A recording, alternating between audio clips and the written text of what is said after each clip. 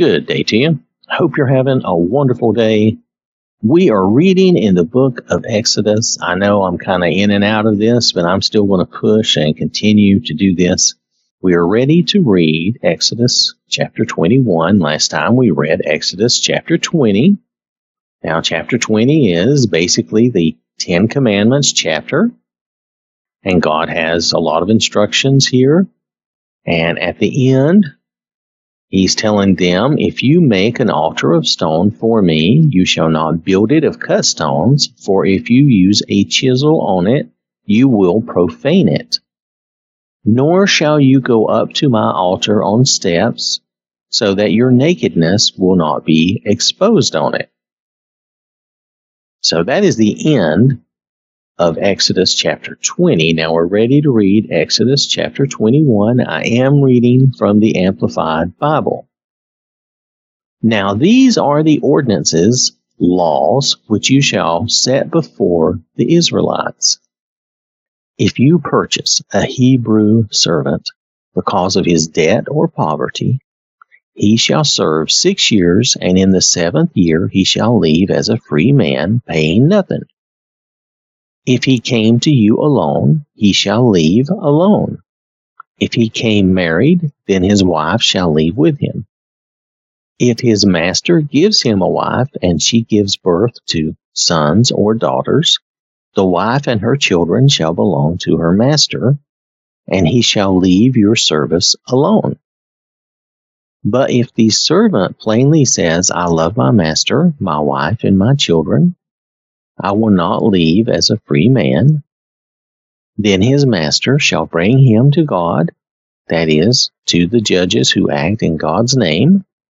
Then he shall bring him to the door or doorpost, and his master shall pierce his ear with an awl, kind of a strong needle type of thing, or a nail, and he shall serve him for life. Now notice that is a big decision. And notice that this piercing signifies a kind of commitment and slavery to this person. Now, I'm going to say really, it's more of a commitment if you decide to do it voluntarily. I'm going to say that's really, I think of slavery as something you're forced into. So this is going to be a commitment of service to this person for their life, okay? If a man sells his daughter to be a female servant, she shall not go free after 6 years as male servants do. If she does not please her master who has chosen her for himself as a wife, he shall let her be redeemed by her family. He does not have the authority to sell her to a foreign people because he has been unfair to her. If her master chooses her as a wife for his son, he shall act toward her as if she were legally his daughter. If her master marries another wife, he may not reduce her food, her clothing, or her privilege as a wife. If he does not do these 3 things for her, then she shall leave free without payment of money. Now, some people would say they just look at certain parts of this and they say, oh, God condones slavery and mistreats women. Actually, because of the way things were back then, these laws here, if you look at this closely and kind of judge it out and realize that their life back then was way different than ours, this is trying to look out for women and trying to help protect them. Is it perfect? It's perfect if in your heart you act accordingly and treat women correctly. In any of these cases, in any case, people can ruin these things by acting incorrectly. I mean, that's the way the law always is. That's always the way it's been. Whether or not you have God and this law in the picture or not, people have always mistreated people. So that's hardly something you can blame on God, in my opinion. Nonetheless, if you'll notice, these are certain protections and certain things to help people get in and out of bondage or their servitude, especially like in the man's case, if it's due to debt or poverty. So I just want to make sure that we're clear that, God is not necessarily condoning slavery. And matter of fact, if you choose to stay in servitude with someone, you're making a commitment to serve them. that's really no longer slavery. That's voluntary. It's not that he condones it. It's just that God recognizes that it is something that is occurring in the world of men, the same as Jesus does in the New Testament. This is a fact. At this time, in the old days, this slavery that occurred through conquering of another nation or tribe and all that type of thing, this went on up until maybe, as far as I know, it's not going on in the world now in the same manner. But as of even just a few hundred years ago, it was. It really is not based in skin color. I know here in the U.S., we get all wrapped up in slavery, and it was, just black people being enslaved. That is a peculiar thing that occurred in the last few hundred years. That was not the norm thousands of years ago. Anyone could be enslaved at any time. It had nothing to do with the pigment of your skin. So just want to make sure we're all clear on that. It was just something that happened either through, like I said, conquering another nation. You could be in debt or in poverty. Sometimes it was better to be the slave of a rich person because you would be treated better than to be in total abject poverty and have nothing, because they would at least provide you with living arrangements. So it had its trade-offs.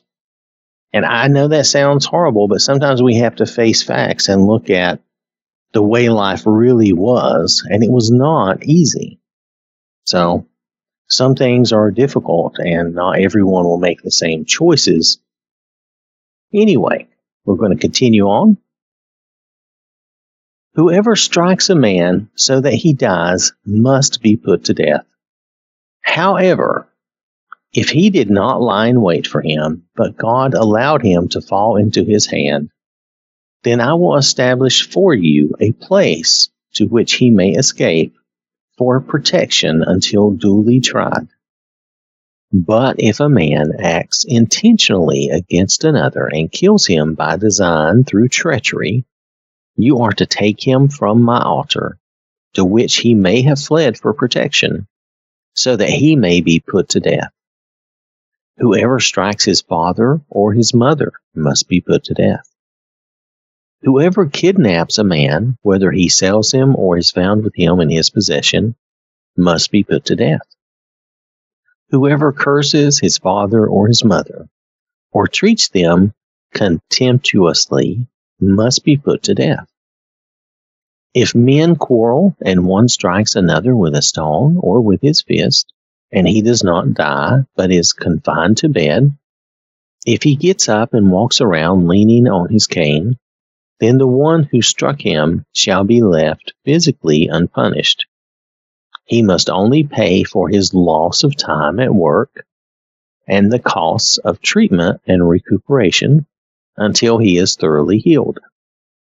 If a man strikes his male or his female servant with a staff and the servant dies at his hand, he must be punished.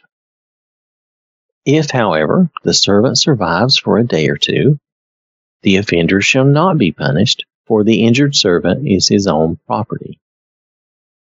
If men fight with each other and injure a pregnant woman so that she gives birth prematurely, and the baby lives, yet there is no further injury, the one who hurt her must be punished with a fine paid to the woman's husband, as much as the judges decide. But if there is any further injury, then you shall require as a penalty life for life, eye for eye, tooth for tooth, hand for hand, foot for foot, burn for burn, wound for wound, bruise for bruise. If a man hits the eye of his male servant or female servant and it is destroyed, he must let the servant go free because of the loss of the eye. And if he knocks out the tooth of his male servant or female servant, he must let the servant go free because of the loss of the tooth.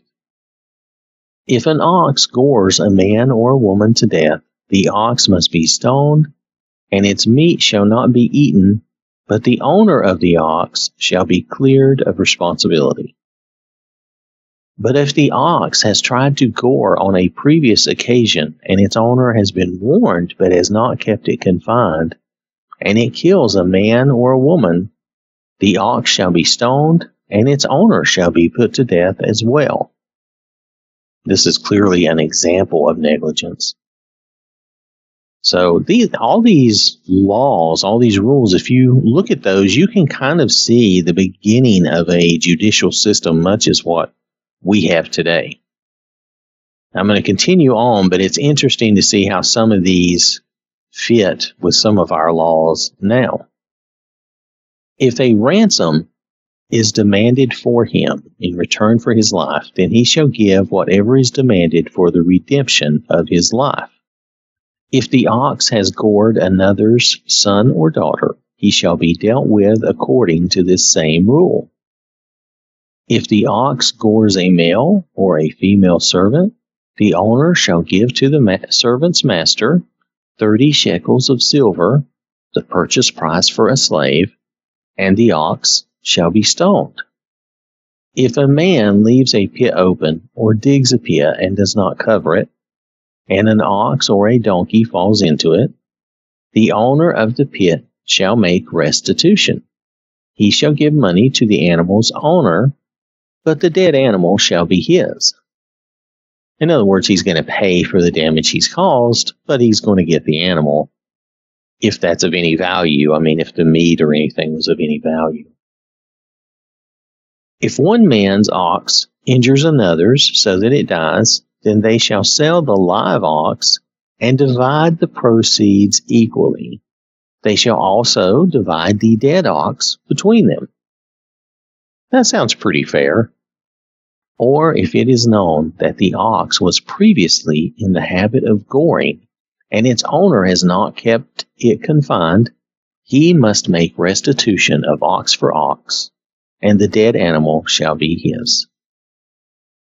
So, as I said, you can kind of see the very beginnings, the basis of a judicial system here that we ourselves still try to follow very, very much. Our laws, a lot of our laws can go back to this. Now, some things we do not have in our laws, such as things about the mother and father, if we treat them contemptuously or if we curse them. Some things like that we don't have in our laws. Our laws are much more,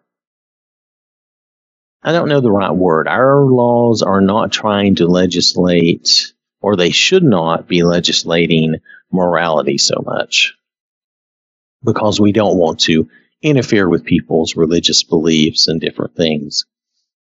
Plus, we want our laws to be as unrestrictive as possible while still maintaining peace and order between each other in society. So, but you can see here God is handing down laws that make sense. And from this, you can get the idea of how we should be. If we accidentally cause damage to another, we should try to restore that and repay that. And sometimes it's going to happen and it's not going to be intentional. And you'll notice a lot of this is unintentional damage. It's things that you didn't mean to do or that you did not intend to have happen. Now, as far as your animals, notice that you are ultimately responsible for your animals. If you know your animal has a violent tendency and you do not restrict your animal, then you're guilty of negligence. Even here, back here in the Bible, God is basically saying if you know your animal tends towards violence and you don't do anything to restrict it or control it, then you are basically being negligent and you are responsible. So it's a very interesting chapter, and it deals with a number of different things here that I think are important, but you can see how some of it is a basis for some of our laws as well, even today. So I want to thank you for listening. I hope you have a wonderful day. May God bless you and keep you safe. And remember, God loves you.